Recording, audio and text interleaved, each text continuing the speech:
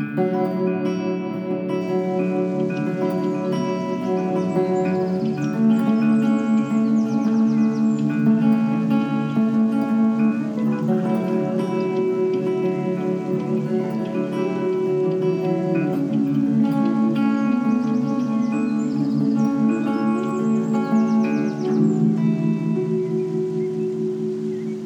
it's Malia here again, and we have a brief fundraising announcement. As you may or may not know, edX Global is a completely nonprofit organization that is run by volunteers. 100% of our donations go to student-led projects around the world, and it would help us tremendously if you donated even as little as $5. Please send us a donation through PayPal or Venmo to edxglobalinc@gmail.com, spelled EDACTSGLOBALINC @gmail.com. You can be provided with a tax-exempt ID number after your donation by requesting through the same email address. Thank you for your donation. You are listening to the Carrero Podcast. I am Malia Hoffman, and I'm here with Fred Ramirez. Today, our guest is Dr. Ellen Jun. Dr. Jun is the 11th president of California State University, Stanislaus, and has a remarkable and extensive 35-year history with the CSU, having worked at 5 other CSU campuses prior to joining Stan State. President Jun earned a bachelor's degree in experimental and cognitive psychology from the University of Michigan and obtained both a master's and a PhD in cognitive and development psychology from Princeton University. She is widely published and has written numerous peer-reviewed research and journal articles on topics such as supporting the success of underserved students, the importance of university community engagement, and strategies for supporting non-tenure track faculty, especially women and minorities, as well as promoting innovative teaching strategies. She is the first Korean American woman president appointed in the U.S. to a 4-year public institution. Her husband is a retired physicist, and her son and his wife are faculty at the history department at Brandeis University. So thank you, Dr. Jung, for joining us today. We would love to hear a little bit about what life was like growing up while you were in elementary school and high school with such a diverse past. Thank you, Malia and Fred. I just wanted to share a little bit about my background because it is quite interesting from a historical standpoint. And from that perspective, I have to start and say that although I was born and raised in the United States, my parents actually immigrated from South Korea. And many of your listeners may or may not know that Korea was under Japanese occupation starting in 1910, and that lasted all the way until roughly 1945 or so, when of course, the Americans were involved in the Korean War. So I will just share with you that my mother, all the schools and children were told they were no longer Korean, they were now Japanese. So They had to learn to speak Japanese. So my mother is actually a little bit more fluent in Japanese than she is in Korean. And her favorite food to this day is udon, Japanese udon noodles. And when we go to a Japanese restaurant, they all think she's Japanese because she speaks perfectly good Japanese, having learned it in the schools. In the homes, parents secretly taught their children Korean. Wow, that's really interesting. Because they were still Korean. And so my father was a very firm believer in the beauty of democracy and American democracy in particular. So he, as a very young boy, always thought that he would like to go to America. And he actually studied English as part of his undergraduate training. And when he finished his college degree, he went to teach at a girls' school, high school, that was American operated, but for Korean children. And he was an English teacher. That's where he met my mother, who was, she was actually in medical school at the time that the Korean War, they were hearing that her school was near the North Korean border, and they heard word that the North Koreans were going to bomb the bridge and then come and take over move the border south. So she and her family decided they would take that rumor seriously, and they left that night and went to relatives in the south. And as a result, all of her friends that were in medical school, she's lost complete contact. She doesn't know what happened to them because they did, in fact, cross over the bridge. Wow. And so she, of course, was in medical school, but now all the records in medical school was gone. Yeah. And there was no way to prove this. So she instead, in the interim, decided to teach chemistry at the high school. So that's how she met my father. And that's when my father decided all along that he was going to escape to go to America. Now, by this time, the Japanese had surrendered because of the Hiroshima and Nagasaki bombing, the atom bomb and atomic bomb. So my mother even said she believed in some way that she was Japanese, so she actually remembered crying when the Japanese flag came down. Wow. Now that's not true for a lot of her friends. Parents of people of my mom's generation, many of them had very, very harsh feelings about the Japanese having been under imperial rule.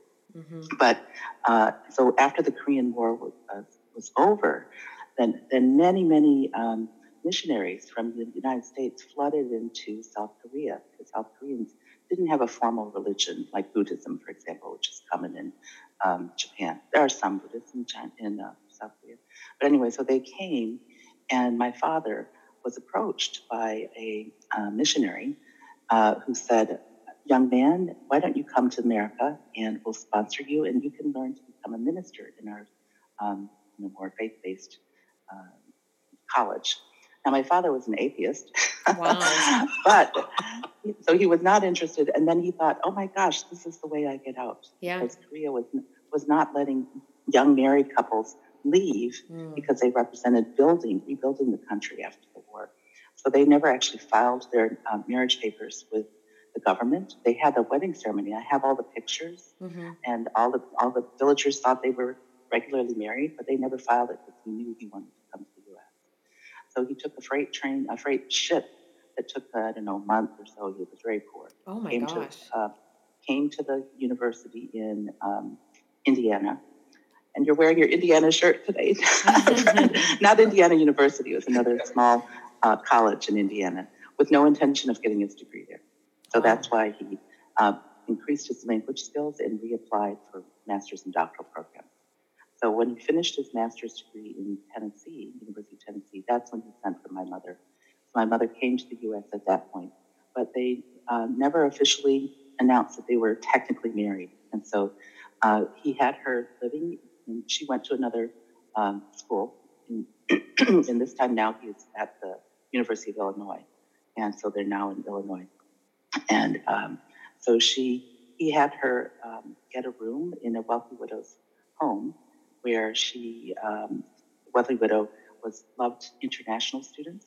And that's, and my father would come and see her on weekends, and they'd go out for Coke dates and things like that. And the wealthy widow fancied herself a matchmaker. So she said, "Oh, this young man is Korean and he seems to like you. Maybe you guys should think about getting married." So that's how they got married in the United States. And then I followed shortly after as the firstborn. So I was born in Champaign-Urbana, Illinois. And my middle sister also was born there. And after my father finished his PhD, he took his first job at Mercer University Mercer College at that time in Macon, deep south of Macon, Georgia. And at that time, Macon, Georgia, I think had just recently stopped being segregated. But the signs that say, black colored people only are showing that these bathrooms and separated, you weren't allowed to go into restaurants and drinking fountains, all that kind of stuff was still there. Wow. And my mother said that my father was the first Asian professor ever at that campus. And wow. I was only 4 years old, and I do remember, even as a 4-year-old, it was very confusing because people would shout things at us, and I knew that they were bad things, but I didn't understand them. People would most often they thought that we were Japanese, and they would say, "Japs go home." I remember being spit on as a child, things like this, and people pretending to shoot you like they had to keep their hand into a gun. And so I think we stayed for 2 to 3 years. I started kindergarten, first grade, second grade, then my father decided it was still too much, and then he took a new job at Grand Valley State College at that time in Allendale, Michigan. So we went north, and so I started the third grade. But since I had started to learn to read in Macon, Georgia, I do remember my third grade teacher, and this is back in the day. You are too young to know this, but they used to read Tom and Jane. The reader, Tom and the Dick and Jane. Reader that Dick and Jane. Dick and Jane. Mm-hmm. Yes, and back in those days, the way they taught you to read was each student would be in rows, and you'd come up in the front, and you have to read a page, and each of us had to read pages. So when I moved to Michigan, I remember that my teachers were quite astonished because I was a little Korean girl to them, speaking as a Southern drawl, because I picked up the accent. Mm-hmm. But anyway, so that's how we lived in a small town near Grand Rapids. Actually, it's very close to Holland, Michigan. Mm-hmm. So my town is called Jenison, we were the only Asian family. Everybody was Dutch, mainly because it was Holland. Yep. So everyone was blonde and blue-eyed. Mm-hmm. And there was, the only minority was, there were no Hispanics. There was one African-American family, us as the only Asian family. And no Hispanics, no other, the only minority was Catholics because everyone else was, Caucasian. Yeah. So I do remember, even as a child and certainly in high school, that people would say, well, where are you from? And I would say, well, I'm from Michigan. No, where are you really from? Well, I was born in Illinois. Well, where are you really from? How did you learn to speak English so beautifully? I said, I was born and raised an American. Yeah. but that time in the Midwest, people never could imagine that you could be born and raised here. So as a family joke, I started saying, well, because they wouldn't accept the fact that I was born and raised. So I said, well, actually, I'll tell you, I am really Swedish. And that became a family joke. And now my son, when people ask him, he says, well, actually, I'm Norwegian, because my son is, his father, my late husband, was Murphy. So he was Irish Catholic, and I met him in graduate school at Princeton. So it's been a remarkable journey, I would say. That's fascinating. So then, with all this that's been going on, yes. when you were young, and then your high school years, what spurred you to major in cognitive and developmental psych? Because that's that major that not many people go, this is what I want to do. And then from that, what did you wish to do with it? Well, here's the thing. Remember, my mother was in medical school when the Korean War was in full boil. And so she had always believed that she wanted to be a physician to work with the very poor and the very needy, and that her goal was to help care for people medically. And that was something that was very strong in her heart, which has always been strong in my heart, is to care about those in need, the underserved. And my father was the same way, because they had both suffered tremendous hardship during the Korean War. There was a lot of starvation, all kinds of things. So that was always sort of part of our, commitment as a family. And so I loved science, frankly. And so I started off, always thought I would become a medical doctor and satisfied my mom's wishes for at least one of her 3 daughters to become a doctor. And so I went to the University of Michigan as an undergrad, initially starting in biochemistry. And partly because my mother was a chemistry teacher herself. And then I switched to microbiology. And I worked in the emergency room of the hospital, University Hospital at University of Michigan. And I worked there for a year and a half, from freshman through sophomore. And then as it came time to decide on a major, I became increasingly, disillusioned about medicine. And I realized now that, of course, I was only a sophomore, and emergency room medicine is vastly different from other kinds of medicine, as you can imagine.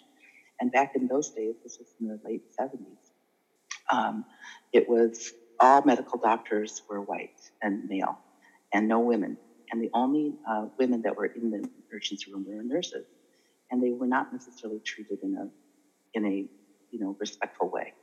And then so much about emergency room medicine is just to stabilize the patient, to get them off the floor or into a room or discharged. And so there's no sense of building that relationship and so on. We were called hospital emergency room liaison. So we were there to get word from the patients waiting, who waited on average 7 to 8 hours, to let them know what was happening. We were communicating between the ER and the patients. And so that's when I decided that I was not going to go into medicine because it seemed very, not very caring. Mm-hmm. So I had so many units in math and science. I thought, well, what could I switch to? And I happened to stumble on a course on memory and reasoning. And it floored me because I could see how they could use really hardcore methodology and statistical skills to measure and learn things that you could not see, touch, or feel. And memory is a cognitive ability, and they use very ingenious techniques to understand the limits of short-term memory, iconic memory, long-term memory, all of those things. And I was blown away. So I thought this is something that I could still use a lot of my scientific skills with, but understanding how people think and reason and problem solve. So that's when I changed my mind. I was afraid to go back and tell my parents because as the firstborn, they wanted a doctor. And much to my surprise, my mother, of course, was very disappointed.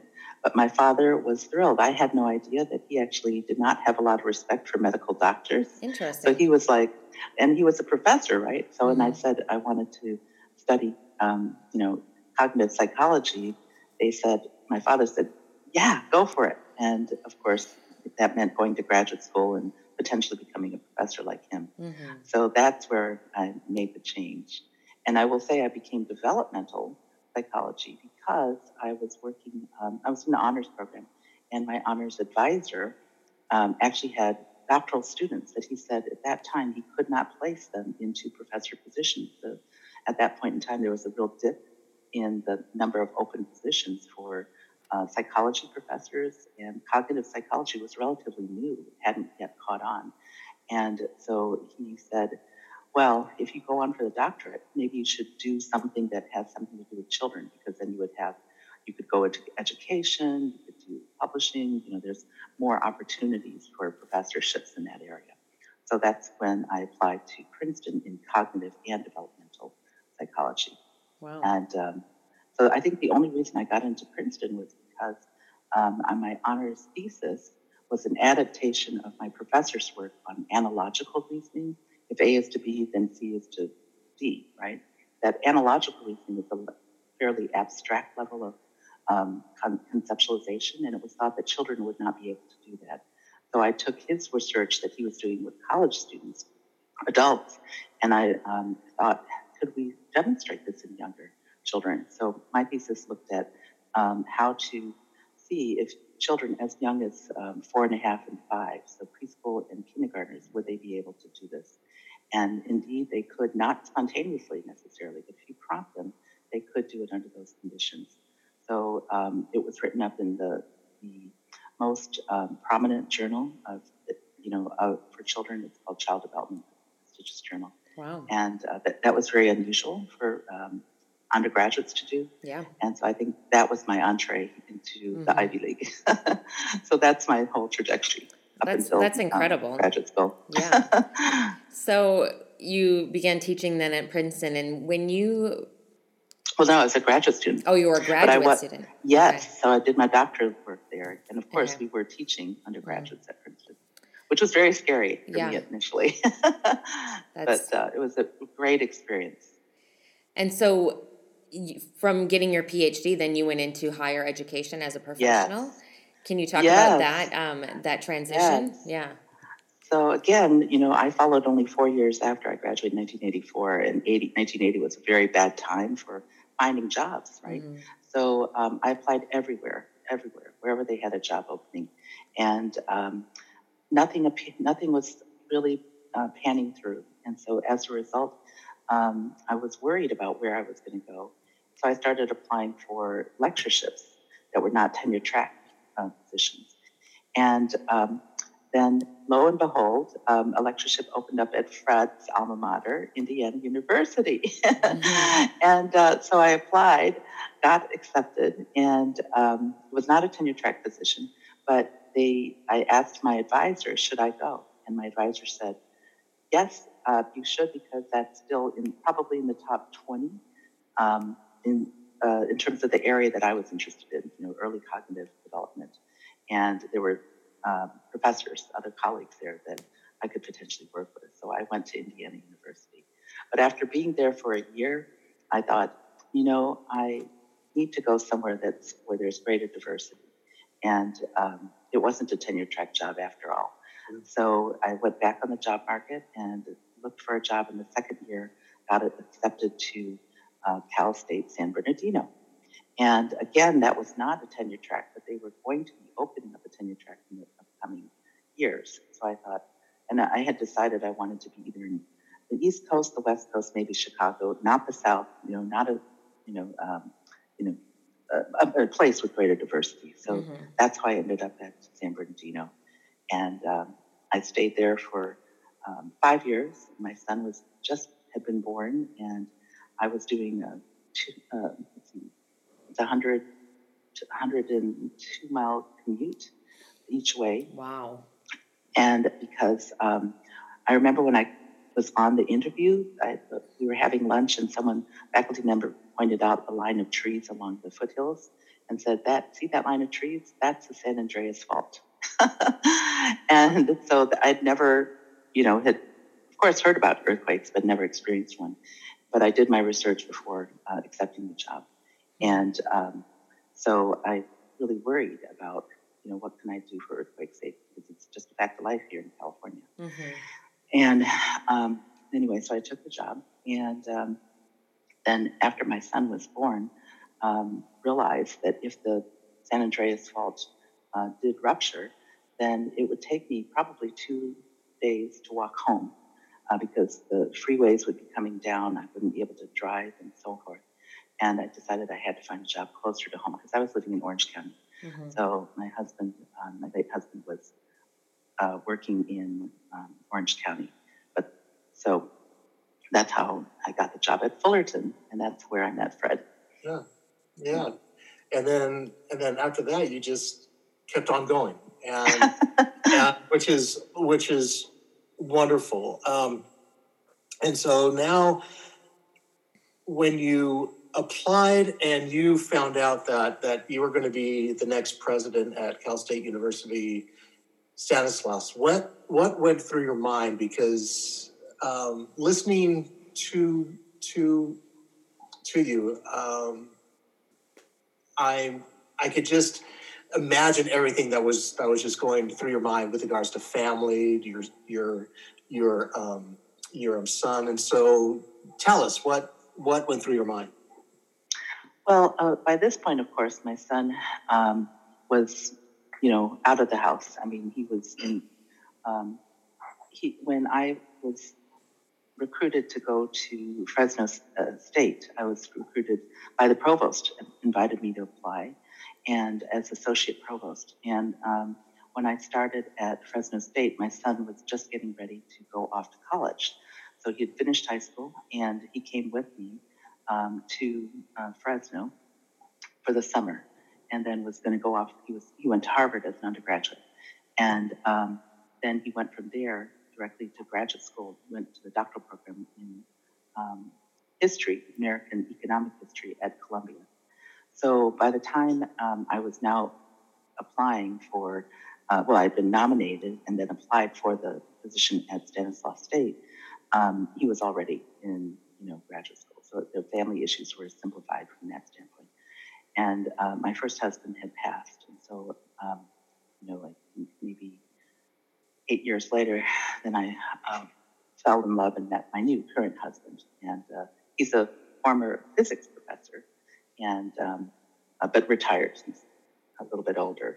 So he has been traveling with me on all these journeys from the different CSUs, because this is my, Stanislaus State is my 6th and final university, but I have been at 2 universities for something like 25 years, and then kept getting nominated for different positions, and surprisingly enough, so I've been provost twice at 2 different universities, both at San Jose State and then Dominguez Hills, and then now here at president here at Stanislaus. So it was the the honor to serve as a president, to be chosen by the Board of Trustees and the Chancellor, and of course, approved in terms of the governor of the state, is such an incredible honor. And I was overjoyed. Always sad to leave the current campus, but the opportunity to really be at the helm of an institution where there's so much need in Central Valley is such an underserved area of the state that many people don't pay attention to, because we all hear about LA, the Bay Area, San Diego, the coastal cities, but very little is known by the average Californian about what happens in the Central Valley. And just as an example, the educational attainment rate for a baccalaureate in California is, as a state, is something about 34%. Wow. 34%. That's still small. Nationally, we're higher than the national average. I think the national average is somewhere around 32. But in the Central Valley, only 18% actually achieve a bachelor's degree. And that's partly because of access. There's just three campuses that comprise the Central Valley. One very south in Bakersfield, and there's Fresno. It's an hour and 45 minutes south of my campus in Turlock, California. And there's just, extreme poverty, and the Central Valley grows 50% of all the fruits, vegetables, and nuts for America. Wow. And so it is one of the most fertile agricultural grounds in the whole of the United States. And of course, we have beautiful weather 12 months out of the year, right? So it is, there's a lot of agricultural industries, more rural than it is urban, and a lot of poverty as a result. So that's where I wanted to come to really be able to help our students and our region. And just as an example, my campus has just over 11,000 students. We also have a branch campus in Stockton. And just here's another example. Stockton is an urban area, over 400,000 residents, but it is the second largest city in America to experience bankruptcy, Detroit being number one. Wow, incredible. So, yes, and it's like the third largest inland. It's actually a port city. You might be surprised to learn that. So there's an inland port. But so we have both an urban, small branch campus and then a main campus in Turlock.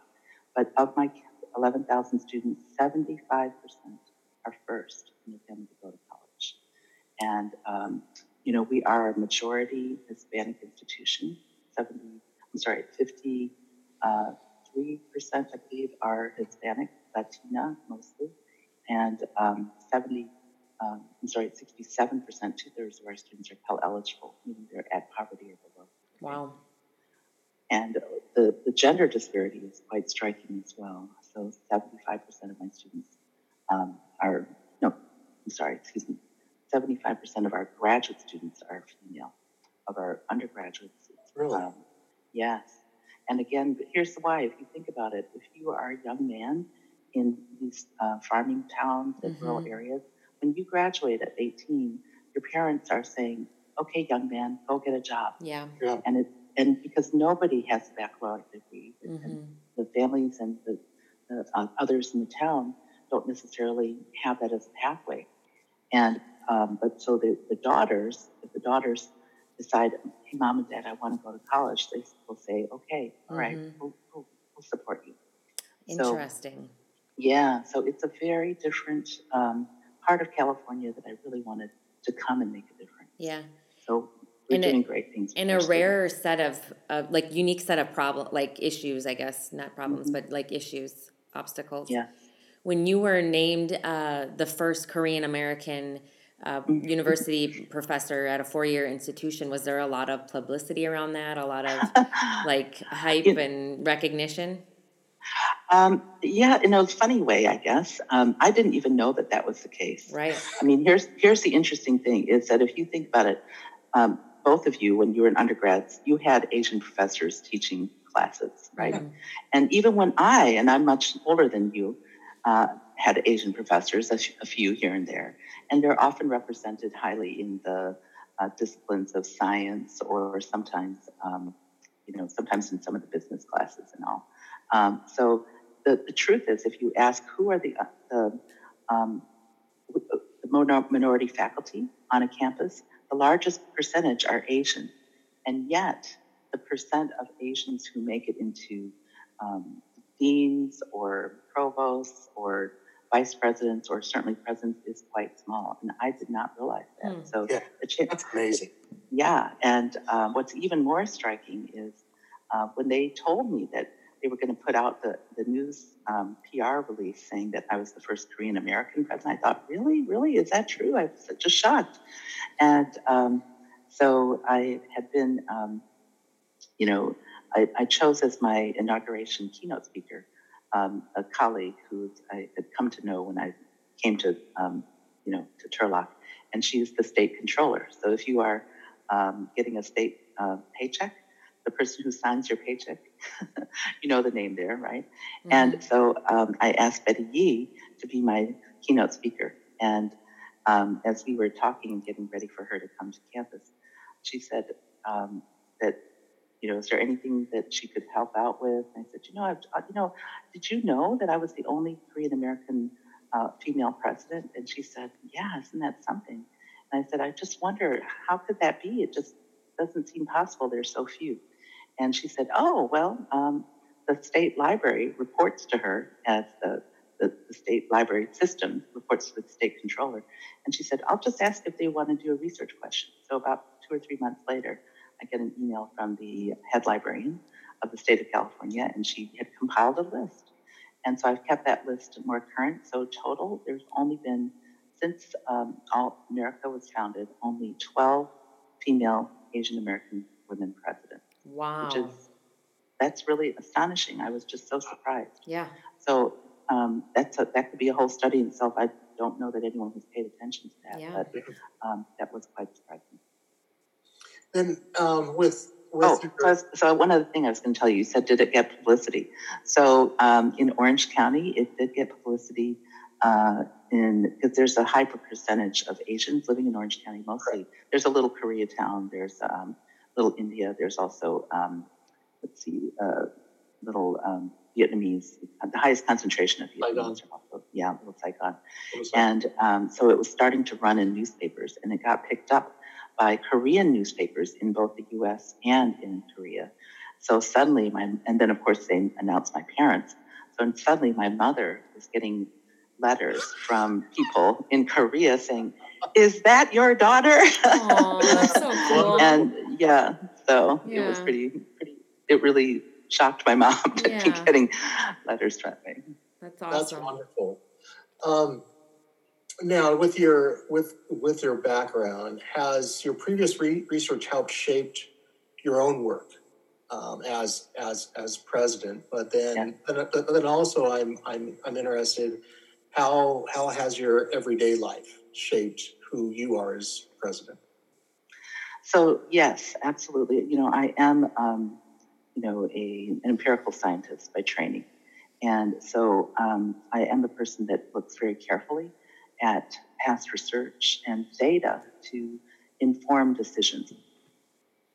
I'm not data driven because sometimes data, if it's not collected in a methodologically sound way, it can yield to improper conclusions. So, but I ask questions and ask for data and information in order to make decisions.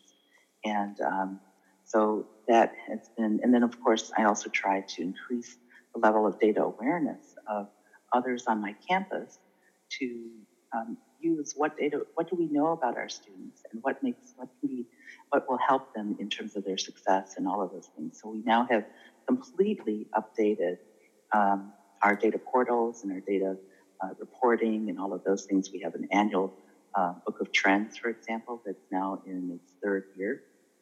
And I created a whole division, a new division called Strategic Planning, Enrollment Management, and Innovation, in which the whole Institutional Effectiveness and Assessment unit resides.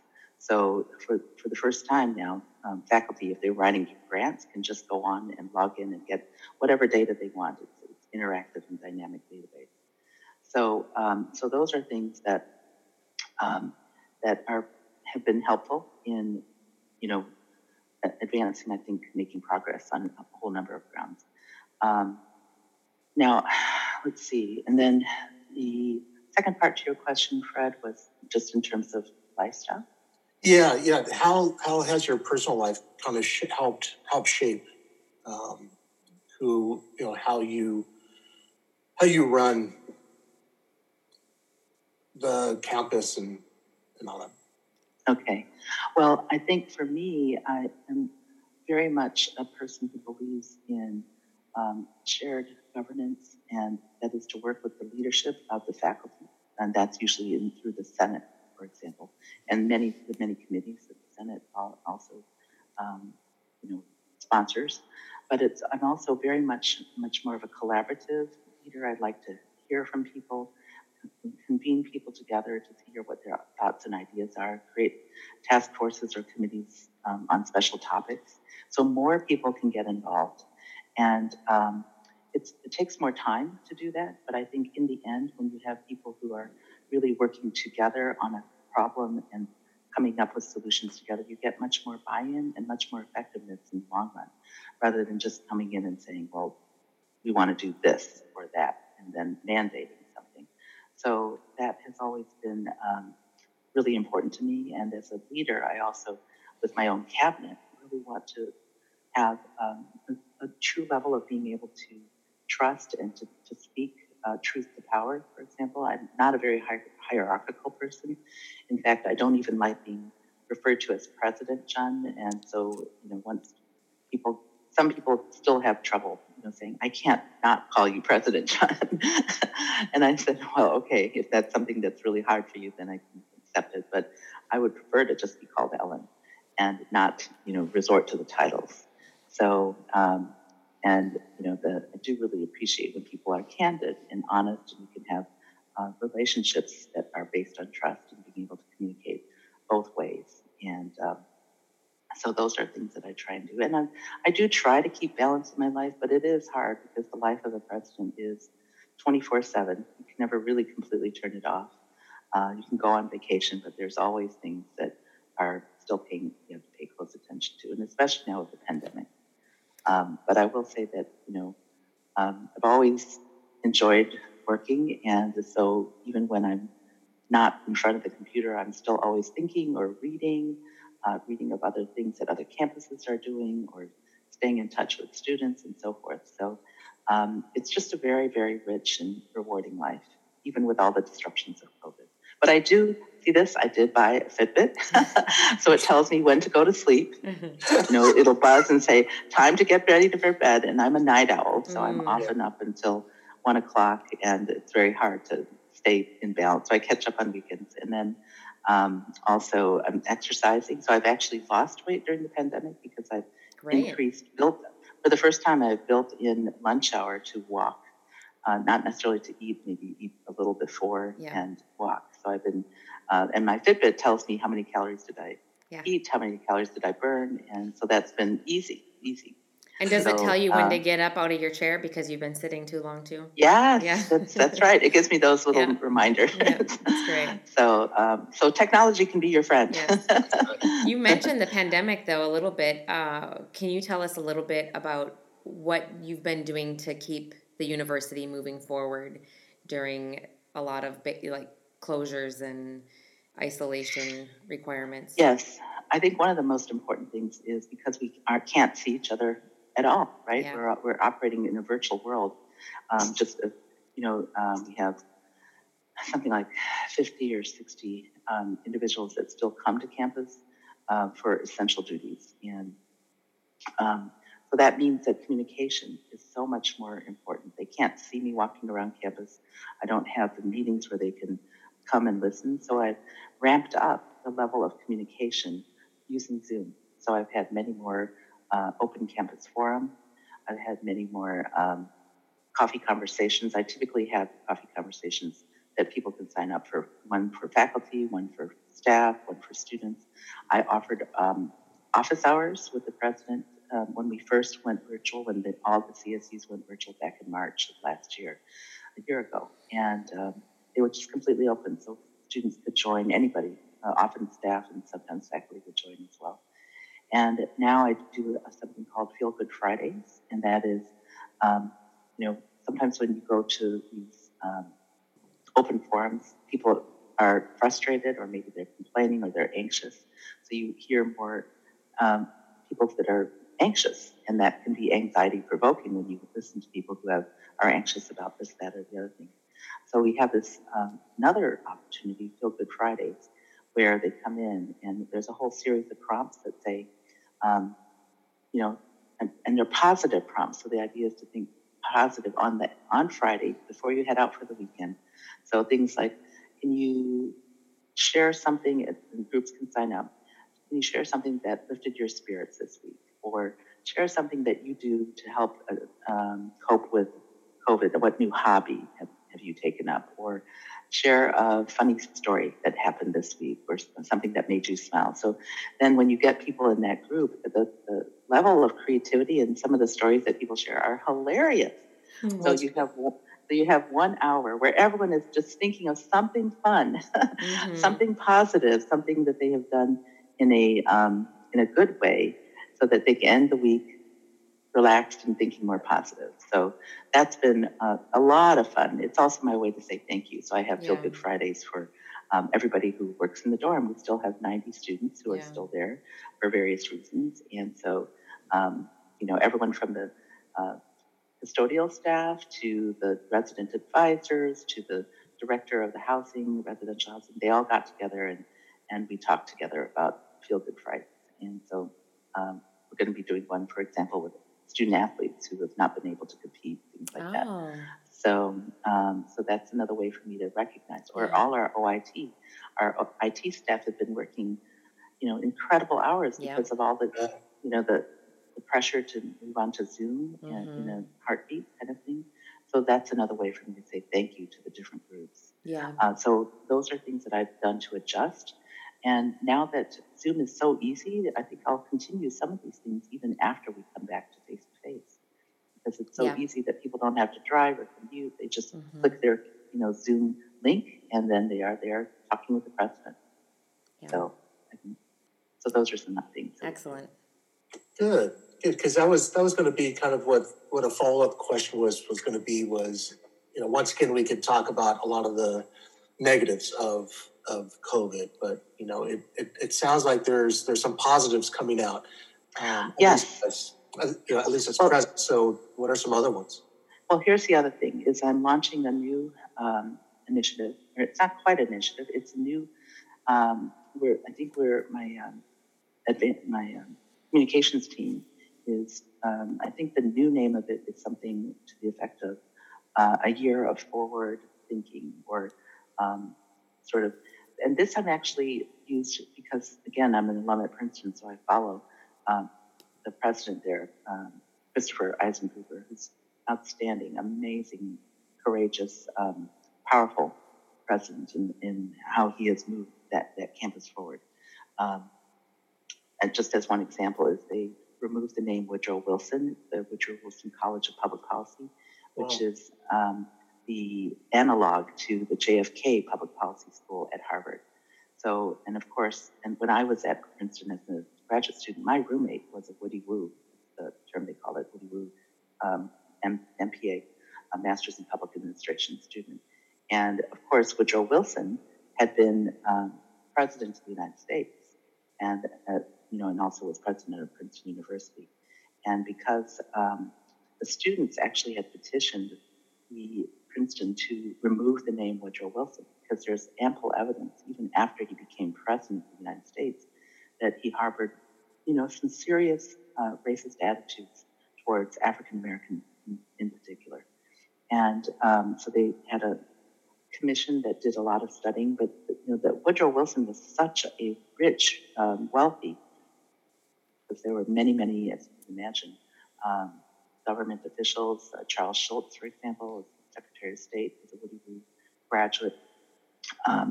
So they removed the name, President Eisengruber removed the name Woodrow Wilson from the, which I thought would never be possible because it has such name recognition and so many donors. And it was the analog to the JFK School at Harvard.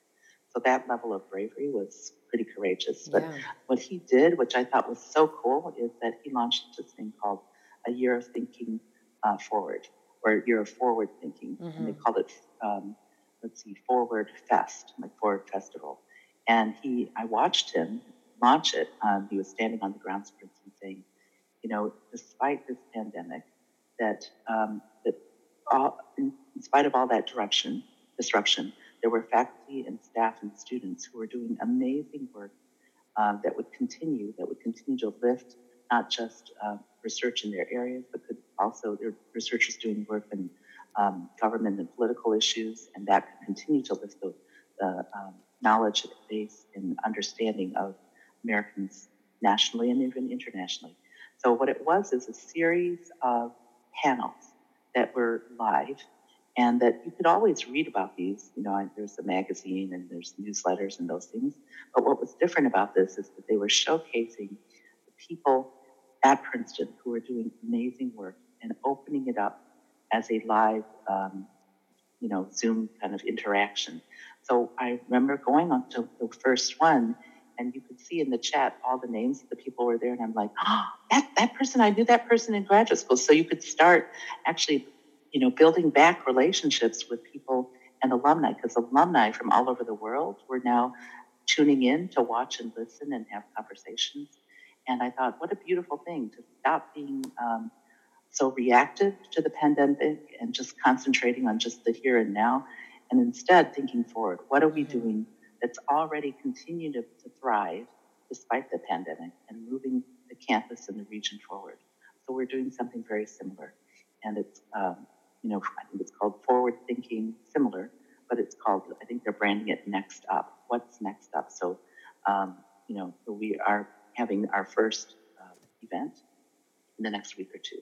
Excellent. Where we showcase our own faculty. So we want people to know that we're not just hunkered down, right, and they might not see us on campus, but here are lots of exciting things that are still moving us forward. I love That's that. wonderful. Yeah.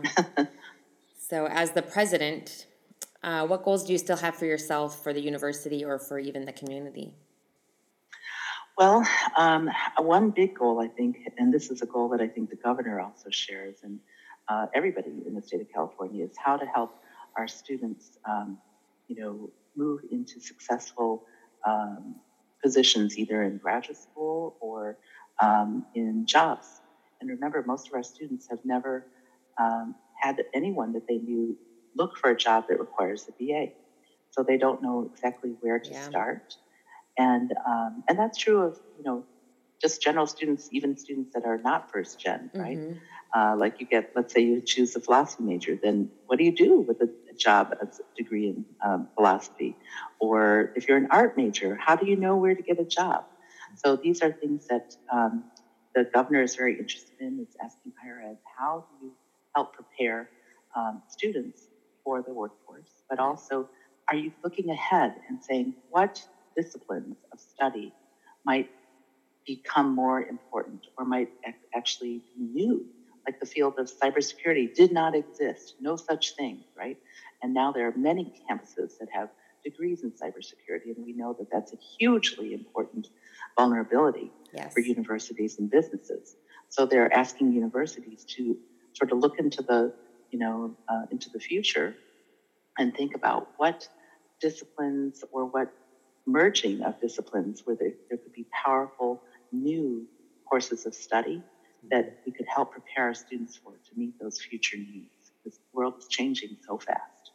So that's something that, what we did on my campus is we launched a soft launch of something we call Career Ready U. And it's not entirely a new concept, but what it does is it merges both undergraduates and then the business community together. So what I've done is, before COVID started, I was meeting with all the CEOs of the major businesses in our region. Most of our students, 85%, want to stay in Central Valley. They don't want to move to LA or to San Francisco. They want to stay local. Excuse me. So therefore, I was going to the CEOs of major corporations and businesses where they employ more employees, and telling them that if they joined as a founding partner, that they would have access to our students, and that we have an electronic platform called Handshake, where they can log on, and our students can, once we give them training on how to put their resumes together, their resumes can be there. And said, let's say an accounting firm says, well, I would like to have accounting students who are juniors or seniors that have a 3.45 and above, and just for tax season, to help out. Or they could say, I want MBA students with a certain GPA. They can type all that in, and it will pop up the resumes, so they don't actually have to wait. Wow. They can have it directly, and then in exchange, we also would like them to consider maybe offering internships or talks or tours of their facility. Obviously, they could come to our career fair, which happens once a semester, those kinds of things. So we have 20 CEOs, and they're not just businesses. We also have mayor's offices. We have county health departments. We have, and not just in Turlock, but also in Merced County and also in San Joaquin, where Stockton's located. And COVID hit, and so we're now starting to revive, going out and getting more. And then internally, what will happen is that Career Ready U is to say to every student, when you come in, you'll have a different pathway. So you'll be given, if you're a freshman, what do you do as a freshman thinking about your career? Because so often our students, the national statistics show that students, the percentage of students who go to the Career Development Center while they're still in undergrad is quite small. Mm-hmm. Did either of you ever go to the Career Development Center when you were in undergrad? I don't junior think so. year, Maybe once. And I went there my junior year, and they said I should be a foot doctor. Really? So you took one of those. And you took one of those aptitude tests, right? And I hate feet. That's hilarious. That's really weird. Here's the statistics nationally. When they do the statistics, only 16% of students ever walk through the door of the Career Development Center. Wow. And usually when they do it, like you said, Fred, at a junior or senior, when it's almost too late. Mm-hmm. So our students are commuters, and they are under economically resourced. So they are working 2 jobs, sometimes 3 jobs. There's jobs that have nothing to do with their future career. Correct. And so they'll say, well, I'll go there after I graduate, and then I'll figure out how to write my resume. And by then, their resume, all it can say is, I have a degree, here's my GPA, and I've worked as a cashier, I've worked in, service industry, nothing related to their jobs. So this new Career Ready U will give them a career path. This is what you should do as a freshman. You should think about exploring. And then as junior and as senior, you should now doing internships and getting faculty, lined up to be letters of reference, et cetera. So they have a roadmap that explains. And then what I've just recently done is to work with our county workforce development office. They have money from the federal government and from the state government for workforce development. And they can offer internships at something like $3,000 a semester. Wow. For students. And then, so we are working with them in our Career Ready so that I can go back to these CEOs and say, I know you don't have money. Most of them don't have money to offer paid internships, but now the workforce development has the money for it. And then students can get much more experience and being part of Career Ready. So it's both the connection from the outside and the formative support on the inside. And that's our Career Ready initiative. So that's one thing. That's very good. I love that. Yeah, that's, and I think as you know, a lot of K-12 schools or a lot of high schools are kind of finally jumping into this, where they're concerned that a lot of students really don't know what they wish to do, which honestly is fine. Yes. I think it's fine. I mean, I didn't know what I was going to do until way later in life. But we're at the end now. But one of the things in which we always wish to do is to ask all of our guests one question, one lasting thing. What is your call to action? And so if you were to sit any of us down and you only had one tidbit, what would be your call to action? You mean for adults, or are you talking K-12? Just your philosophy of what your call to action is. Well, I would say at a more meta level, then the call to action to me is always to um, to envision and dream and try to make a difference, try to improve the human condition. And that could be in small ways, in small immediate ways about how you foster a strong family and how you go about having positive interactions with your family members at home in COVID situations, where you can introduce levity or happiness or new traditions at the very personal family level, but also at the workplace level in terms of, what can you do to improve conditions at work, whether you're, someone without a managerial title, or it's certainly with a managerial title, you have more capacity to do that. And then also at a community level, what are you doing in the community that's going to help others in your town, in your community, in your groups, etc.